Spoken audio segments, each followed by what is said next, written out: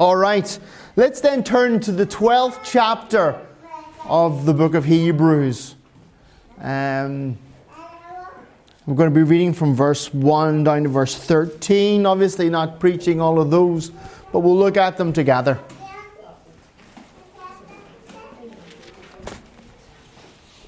Let me read it to you. You can follow along. Love that, child. That's why the Lord never gave me daughters, you know. Oh. All right, beloveds. Therefore, since we also have such a large cloud of witnesses surrounding us, let us lay aside every hindrance and the sin that so easily ensnares us. Let us run with endurance the race that lies before us, keeping our eyes on Jesus, the source and perfecter of our faith.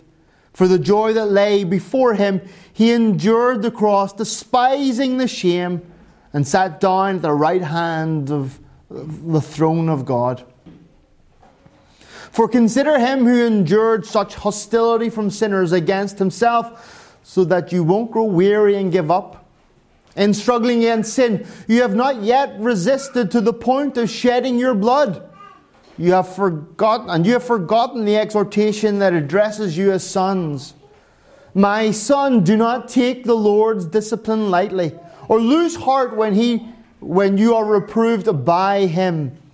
For the Lord disciplines the ones that he loves, and punishes every son he receives. Endure suffering as a disciple. God is dealing with you as sons. For what son is there that a father does not discipline? But if you are without discipline, which all receive, then you are an illegitimate child, and not sons. Furthermore, we have all had human fathers discipline us, and we respected them.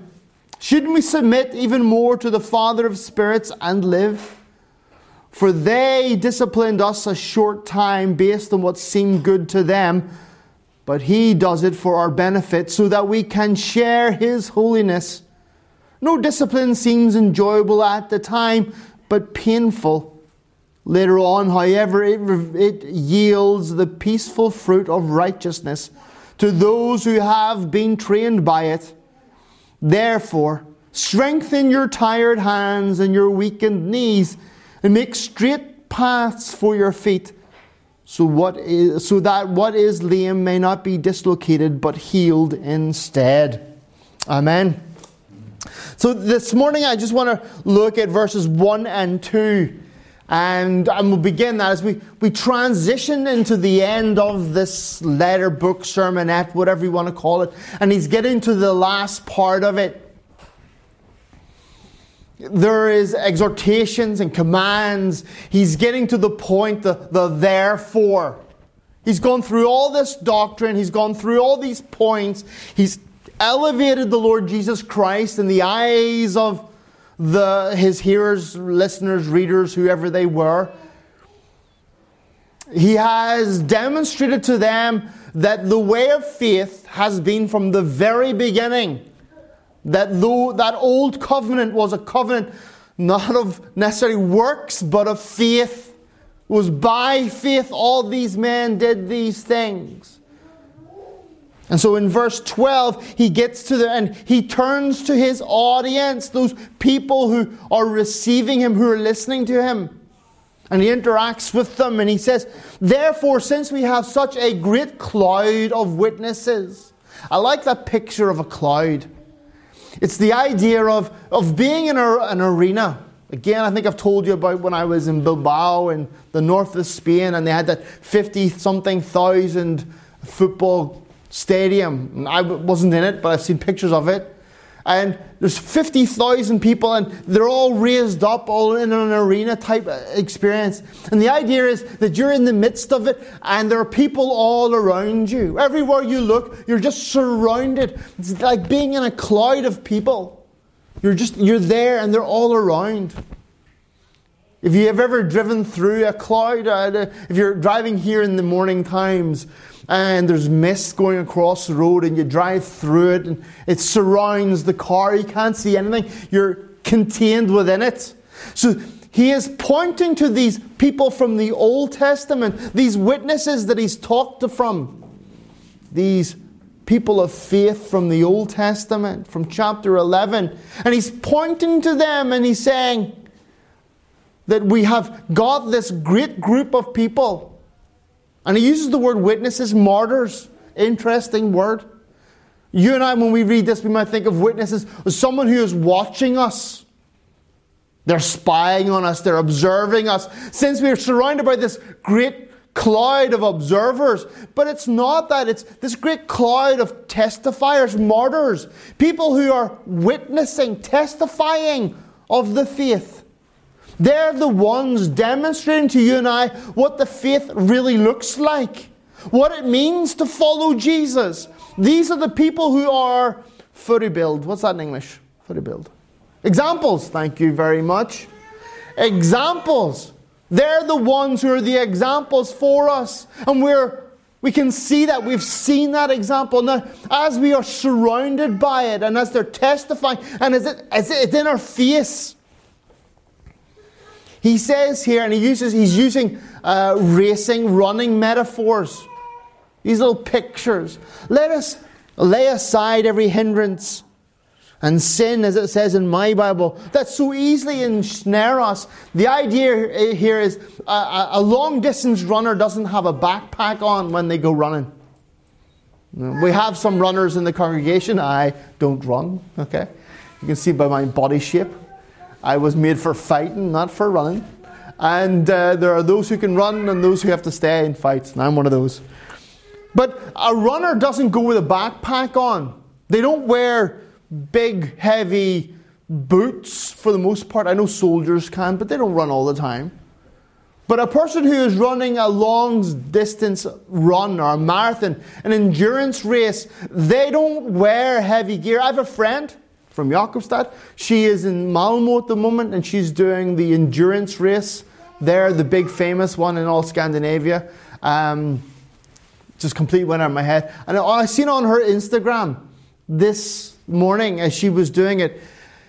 And it's an assault course. You have to do the swings and you have to do like the running up that big kind of slope and you have to crawl through mud and it's crazy. And it's a marathon and an assault course put together. And I was watching it and I was thinking, you would need to be crazy to try and run that. But when she was running, she wasn't running with a backpack. She didn't have big bulky clothes on. She didn't have tight fitting clothes. You know, the sort of things that constrict your movement when you're trying to. She was dressed for the race so that she could begin and end. And everything that would have weighed her down or caused her to have more, to be exhausted was stripped away. And all she had was her training clothes. And she did a great job. She was absolutely fantastic. That's what the writer, the speaker, the author of the Hebrews is saying to those who are listening. That in our lives, as we are going on with Christ, as we are as we are progressing, that's the word I meant, progressing with Christ, there's going to be a lot of things that are going to try and hold us back, hold us down. Worldly cares, strife, strains. And the writer here, or the Holy Spirit through the writer here, is commanding us to get rid of those hindrances. Little things or big things. He says in my Bible, hindrances and sins. The hindrances are the sins. He doesn't go into any detail of what they might be because they're all different in each of our lives, aren't they? Your sins are not like my sins. The temptations that I would be susceptible to, you're not susceptible to for the most part. Yes, there are common ones, but for the most part, every person is different. We're all individuals. So the writer here, the Holy Spirit through the writer here, doesn't specify what he means, but he doesn't need to. If you know yourself, you know the things that cause you to kind of hesitate or stay back, or the things that are perhaps a little bit tempting. And the idea here again is to strip them away. an ongoing active sanctification. That your Christian life isn't to be one of just sitting. Of one of no participation, where you're just a passenger in the bus, but rather the Holy Spirit in you and through you is actively transforming you and changing you into the likeness of Jesus. Again, the ongoing process of sanctification. God's will for you is what? Holiness in this life. But you are commanded to be an active participant in that. To get rid of those little things. Remember, Jesus warned his disciples, it's the little foxes that destroy the vines. It's the little foxes that were able to get in through the fences, dig up the grapevines. I was going to call them grape plants, but you know what I mean. Cause difficulties and all those harm. And for you and I, the command here is to get rid of those things. Let us lay aside. We have looked at the Lord Jesus Christ. We have looked at the life. We have seen the supremacy of the New Testament in comparison to the Old Testament. And therefore, let's not get hung up with the things of the old life, with the temptations and strains, stresses of the things that would pull us back, the condemnations and judgments of spirit, where we would condemn people and judge others. Put ourselves in a position where we think that we're over other people, that we actively criticize or gossip. Put aside those things.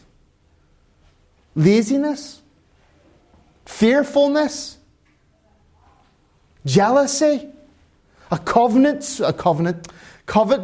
I have struggled with that word, covetous spirit, where you look at what someone else has or what you think they have, what that's going on in their life, and you think, oh, I want that. And you get jealous. Put aside those things. They're hindrances to you. They're not benefit to you. They're weights upon your progress. They're sins that trip you up and ensnare you. The idea again is ensnares us. Have you ever seen, again, I saw it today on Tia's Instagram, they have this like netting on the ground, and then the competitors have to run through the netting. You ever seen it? It's like a big thing. Have it in the army assault courses. It looks crazy. Especially when it's a race and you're running. And they have to run through these nets, and they're about knee high. They're not like at the ground, we're just lying. They're about knee, and they have to run through them. And the idea here is that our hindrances, our sins, these things that we are reluctant to let go, they're not helping us, but rather they're a hindrance. And that they gather around our legs, they ensnare us, trip us up, cause us to stumble and bumble, and that we fall over. They prevent us moving forward and hold us back. More harm than a help. And so these things we're commanded to let go in an active participation with the Holy Spirit in our ongoing process of sanctification. That is us being transformed into the likeness of Christ. You are commanded. The Holy Spirit, through the writer, down through the ages, actively today is commanding you, in the light of the fact that the New Testament is better than the Old Testament, that they're both based on faith, but you are required, commanded to participate. Let us put aside. They're not helping you. And then in part 2, he says here, let us run with endurance the race that lies before us. Let us. I like the way the writer puts himself in that. You know, they're all too often, preachers when they preach, they'll say, you people need to repent. You people need to do this. You people need to... But the writer here is saying, us. Let us. He's one of his people. He's right there. He recognizes that he's preaching first and foremost to himself before he's preaching to his people. Let us run the race with endurance. That word endurance is from the Greek word agagong. It's the word we get agonize from. It means to struggle, to strain, to put effort into. It's only used once other time in the book of Hebrews, but Paul likes this word. The Apostle Paul likes this word. And he uses it 5 times. And I thought we could just take a quick Bible jog so that we understand how it's used. So we go to Philippians. You don't have to. I can go for it and I can tell you it. But if you want to keep tabs on me, make sure that I'm not telling you lies.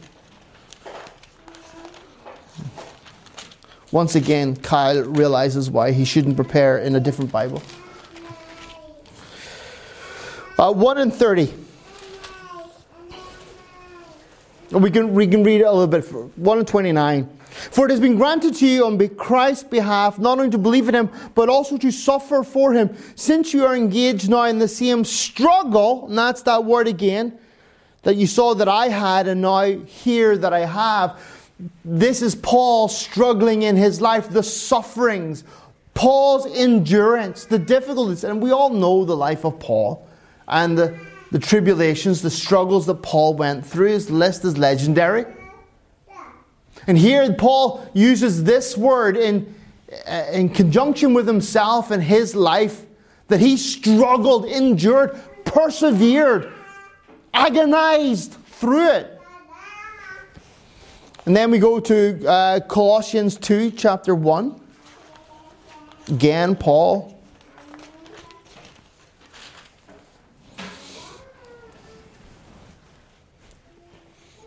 Chapter 2, verse 1. For I want you to know how greatly I am struggling for you and for those in Laodicea and for all those who have not yet seen me in person. Here again, Paul is using this word, this struggling, this enduring, this persevering, this agonizing, but not in connection with himself this time, but rather with his efforts on others, on their behalf. He is struggling, he is enduring, persevering, working hard. There is effort, sweat, blood, and tears in this word.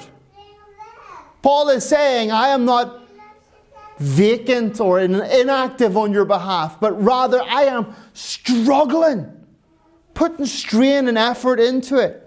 And then 1 Thessalonians 2, verse 2. He says, we can read for verse 1. Actually, I can go to 2. For you know yourselves, brothers and sisters, that our visit with you was not without result. On the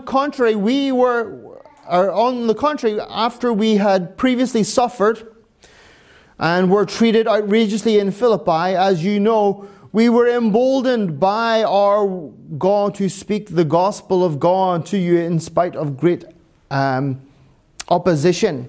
And here we see of his great struggle on behalf of the gospel and the preaching of the gospel. So not only did he endure his life, the sufferings of his life, and he went through them, not only did he do it for other people, but also for the ideology that he believed in, the gospel message. He greatly struggled. Again, think of that word agonized. I like that word. He agonized in the work. You and I are called to agonize in the work, to stress and to strain, not to be stressed, but to put physical effort into it. Again, it's the idea that it makes you sweat. It's the idea of blood, sweat, and tears. It's not to come easy. It's not to be a cakewalk or a picnic in the park. It's work. It's to be a fight. It's to be an effort. It's to be moving forward at a cost. And then we go to 1 Timothy chapter 6.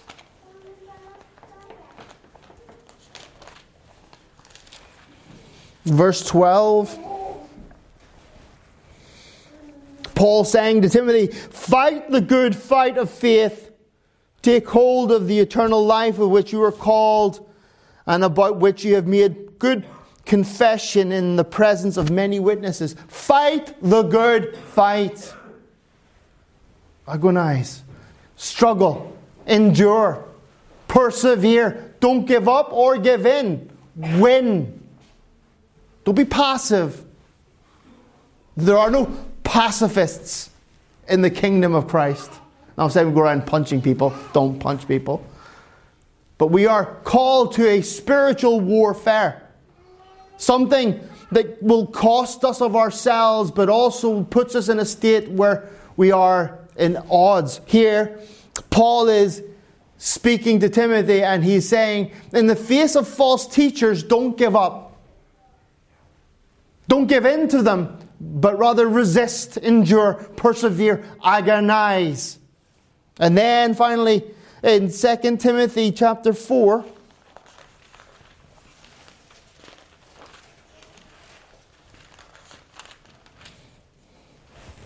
verse 7. For I have fought the good fight. I have finished the race. I have kept the faith. Again, there is that word. He has endured. He has kept going. He has gone on. And it's for the faith. Beloved, you and I are called to live our life in such a way as we endure. Not that we suffer and that, oh, I'm so bad. And we lie around like little babies in a crypt. A crypt. What do they call those things that babies lie in? A cradle. Crypt is where dead people live. A cradle. And we're not called just to be big, giant spiritual babies, but we're to be workmen for the Lord. And that goes through every aspect of our lives.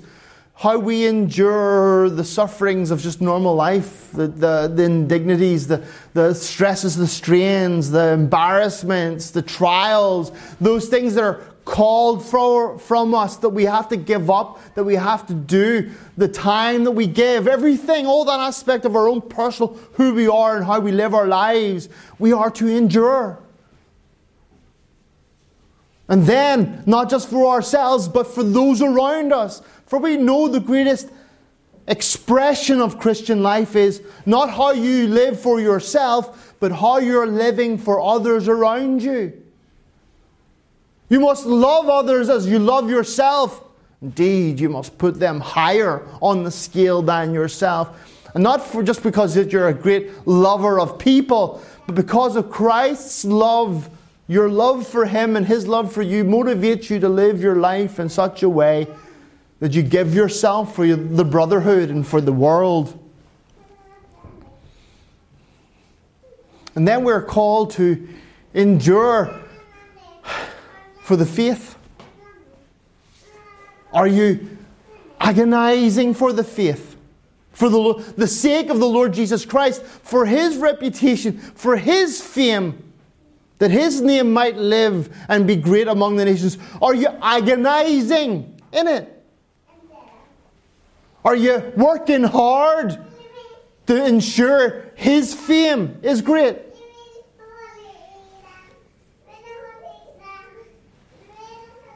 And then also the enduring of persecutions. Not being afraid of them. Not being afraid of when people say bad things about you. Not being afraid of when people tell lies about you. But rather enduring it. Not striking back. Not fighting back. Not trying to choke the life out of them. That's why I do jiu-jitsu. Not to choke the life out of people, but just get that out. We need to endure. We are commanded to do so. And then again, the last one is for the faith, for the church, for the way of Christ. For Christ and for Him alone. That we endure all of the false things that are going out there. Why do we do this? Why don't we just go join one of the other churches out there, one of the other communities of faith? Because we recognize and see that they're not doing things according to the book. And therefore we endure, we do this despite what people might say or do or be ostracized. We endure. We fight, we struggle, we agonize. You and I are commanded to do this. And it's not just for today. It's For as long as the Lord should leave us, let us be upon this planet, in this life. The race is a metaphor for our lives. And only God knows how long each one of our lives is, the race that's set before you. God has established your life and how many days you might have left on this planet. But for every moment of that race, you are called to endure, to keep going, to not give up. Now, I understand. I'm not a runner and I don't run. But I understand that as you get to a certain place in a race or a marathon or endurance, that there comes a part where your body just says, no more. No more. I'm going to give up. I'm going to sit down. They call it the wall. You hit the wall and your body just recognizes, you know what? Nah. But the best runners, the best marathon endurance runners, they have themselves programmed so that when that physical block comes, that mental physical block, when their body says, nah, that they're able to say, no, you're a liar, and I'm pushing on. I have reserves you don't know about. There's a guy called Dobson, I think his name is. He's one of these ridiculous marathon runners, like extreme marathon runners. And he talks about it's the 30-60 rule. That whenever your body gets to like 30% of its I say 30, I mean 40-60. My math is terrible. You get to that 40% where your body says, you know what, we're done. But really there's another 60% of reserves there that you have to enter into. So there comes a time when we naturally just want to give up and give in. It becomes uncomfortable. We're too tired. Or whatever the circumstances are. And there's this natural desire to stop. But it's in that moment, that's when you are called to endure. That's when you are called to agonize, to press on. When you feel as if you have nothing left, to give it that extra 10%, that extra 20%, day and daily going on. And the good news is here that there's a victory ahead of us. It's not this that you're called in and we were like skeletons at the end, emotional, psychologically done people, but rather that as we go on, we become stronger, we become better, we become fitter, and our endurance level and our stamina levels get higher and higher, and we can endure more and more. I remember when I began to skip, I skip. Might have seen that this week on Instagram or whatever it was. I did the last 30 seconds of my workout. I remember when I first started skipping, couldn't skip for more than like 20 seconds. Boop, stop. But then with time and effort, you put on music and you skip. I can skip for like 8 minutes, no problem. Boom, boom, boom, boom, boom, boom, boom. But that didn't come immediately. It came with the effort and the ability to keep going, to trial and effort, and when you're really tired and your legs are sore, but you still go. Control your breathing. You know how to do focus. You and I, beloved, are called to endure. Are you enduring? And again, the word enduring maybe is a little bit to agonize. To push on beyond your boundaries, to go boldly where you have never gone before. It says here that we are while we're enduring, keeping our eyes focused upon the Lord Jesus Christ. Having your eye on the prize. We're not doing this enduring for nothing, but rather we recognize and understand that there's a reward for us. That Jesus Christ is our example, that He is the one who has made a way, but also He is the reward. Him and the life that comes from Him.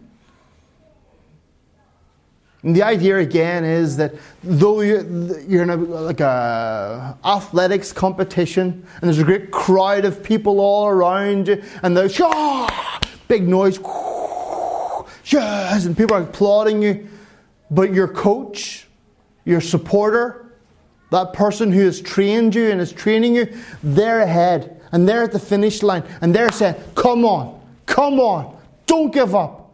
Because you've invested so much and that person has invested so much in you, the idea is that they become your motivation. You don't want to give up because of them. You don't want to let them down. You want to disappoint them. And just even the sight of them gives you strength. You know that they know you. And they believe in you. And you're able to keep going because that person is there calling you forward. And beloved, you and I as Christians, as we go through this life, as we agonize for the Lord Jesus Christ in every aspect of our living, we do so with our eyes fixed upon the prize, upon the Lord Jesus Christ. And it goes on here saying that He is, in my Bible, the source, or maybe in your Bible it says the author or the founder and the perfecter of our faith. Here the word for the source, what was it in Greek? My Greek is terrible, I'm sorry. But it means literally like a pioneer. One who has made a way, the first one through the door, the one who has gone beyond and has established a path, a founder. The life, the race that we are running, Jesus Christ has established it. He has gone before us. We know we are able to do it because He Himself has run it and won it. He has succeeded. It's not a vain hope. It's not a superstitious, close your eyes, throw salt over your shoulder. Maybe, hopefully, perhaps. It is achievable because Jesus Christ has achieved it.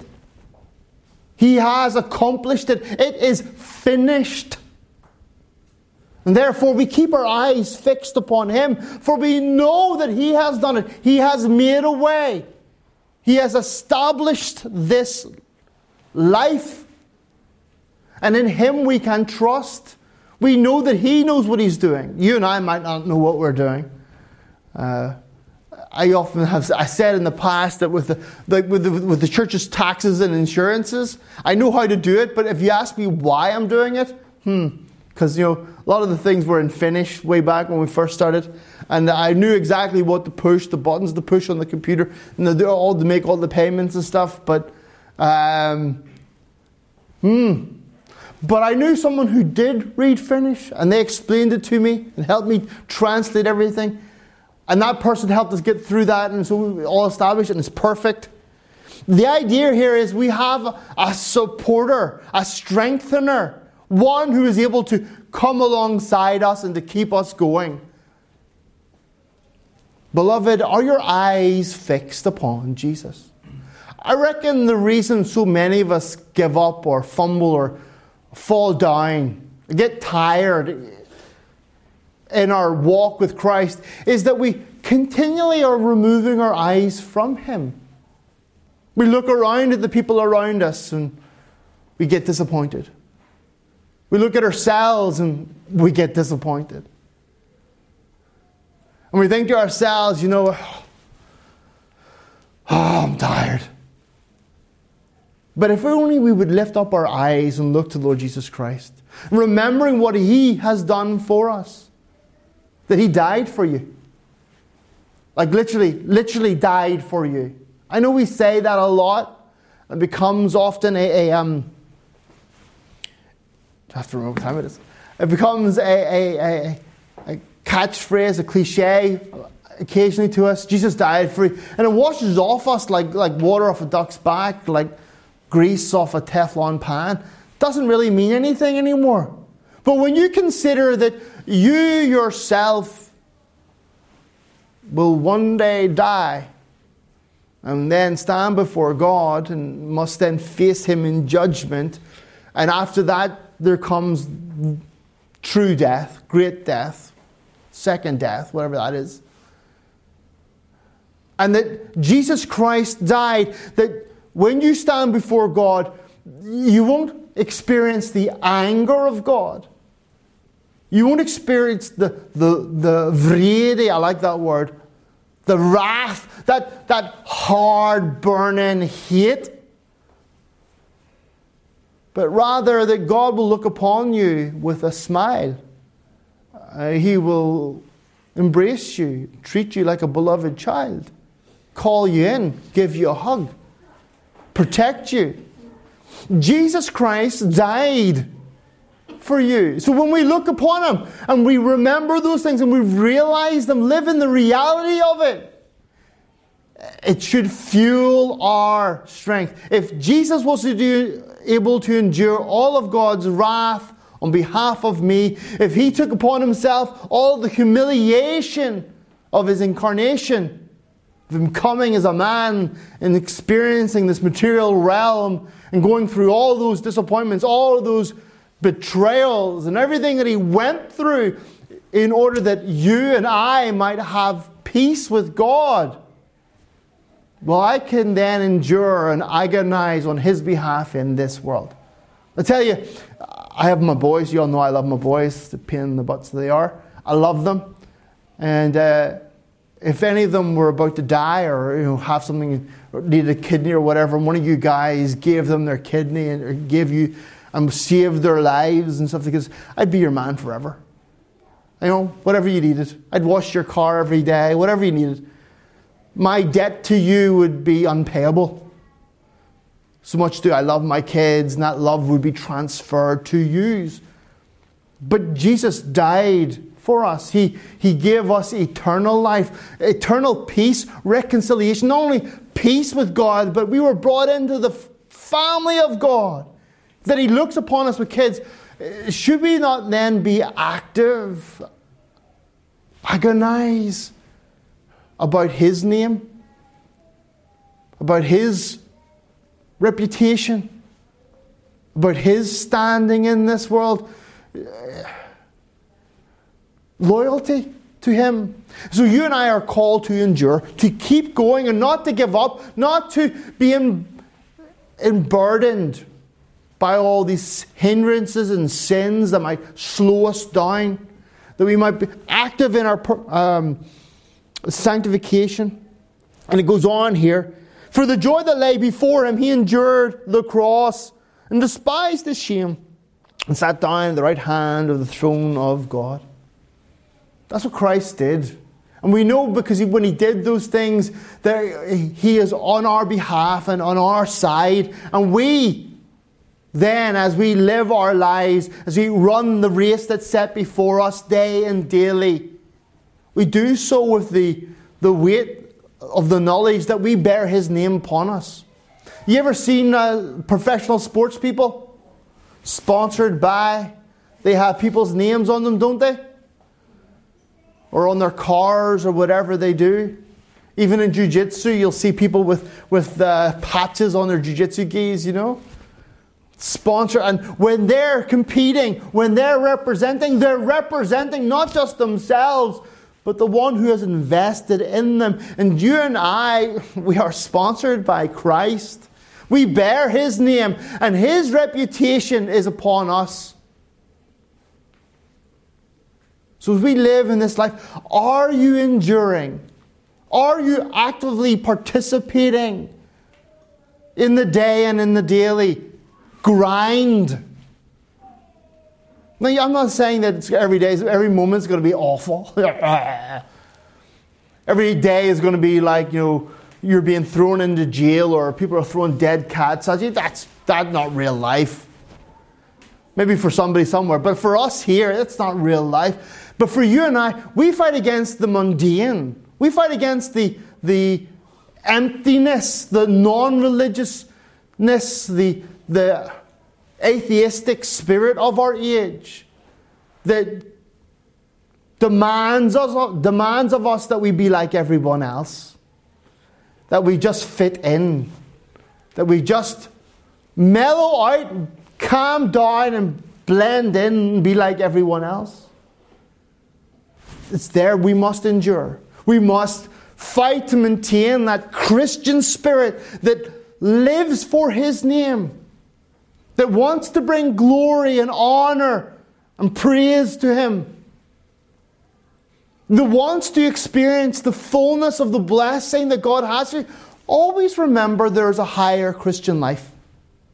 There is a degree to Christian living that you have not yet experienced. You're not living your best life now. You have not explored every nook and cranny of the Christian faith and of the experience that a human being can have with his God. I'm not getting into charismatic wackiness. Please don't lift your eyebrows at me and go, Kyle, where are you going with this? But there is an aspect where you, a mortal human being, are in a relationship with the immortal God, the super sovereign of the universe, of all existence. And his entire attention is focused upon you. You are the apple of his eye. He loves you. And there is aspects of that relationship that you have not yet explored. You're not mature enough. You're not ready for it. And he's going to lead you and guide you. Are you agonizing, pressing on, enduring? I don't want you to think you need to go from this place and be all super serious and press out that super seriousness. As we are. But there must be an ongoing activity within us. We cannot live Christless lives in our generation. This world in which we live, the generation in which we live, it demands of us that we live godless lives, Christless lives. It demands of us that we hide our light under a bushel and fit in and appear like everybody else. Beloved, you and I must fight hard not to allow that to happen. I'm not saying walk down the high street with maracas or a sign or stand with a billboard saying the end is nigh. But in your day and daily, in the everyday experiences of your lives, in the normal, it's time for us to be extraordinary. Not doing miracles, signs and wonders, but holiness, righteousness, truth, an aspect that this world does not know. Just this week, while I'm doing trainings and stuff, I've had several young men come to me and say, who didn't know I was pastor, I didn't know that I was a pastor, and said, I'm really grateful that you're here. I'm really grateful that I feel I can just talk to you. I'm really grateful that I know that when I communicate these things to you, you're not going to share them wrong. You won't laugh at me or judge me. And then, well, you know what? I'm actually a pastor of a church. And the eyebrows go through their head. Oh, what? Because the aspect of Christ in me, caring for these young men, desiring a better life for them, and they see that, they sense that, they feel that, and they are attracted to it. We point them to Jesus. We point them to the better life, the free from sin life. Beloved, you and I are called to endure, to carry on, to persevere, to agonize. Are you? I would have you experience more of God. That all of those sins, all of those hindrances, all of those heavy, unnecessary weights that you're holding on to, whether they be bitterness, pride, sin, jealousy, whatever, you take your pick, that they be stripped away and that you'd be able to a free life with Christ. Go on with Him. Amen. Let's pray. Our Lord and Heavenly Father, we thank you for your word. We pray, Lord God, that you would bless us. Lord, we desire to know you more. We desire to live a life that brings glory and honor to your name. Lord, we desire that you would be lifted up in this earth and upon this earth, that you would draw all men unto yourself. Help us, O God. You've commanded us through your word to endure, to look unto you, to rid ourselves of these hindrances, these sins that would hold us back and slow us down, that bind us, tie us up, trip us up. Please, Lord, help us. Lord, those areas of our lives where sin is so entrenched, where, Lord, we don't have the wisdom or the maturity to break out, please grant us deliverance. Please grant us, Lord, a way to bring glory and honor to the name of the Lord Jesus Christ. Oh, Lord, we know that we will live in eternity, giving praise and honor and declaring His goodness. Lord, we pray, help us to do that this day. In Jesus' precious name. Amen. Amen. Amen.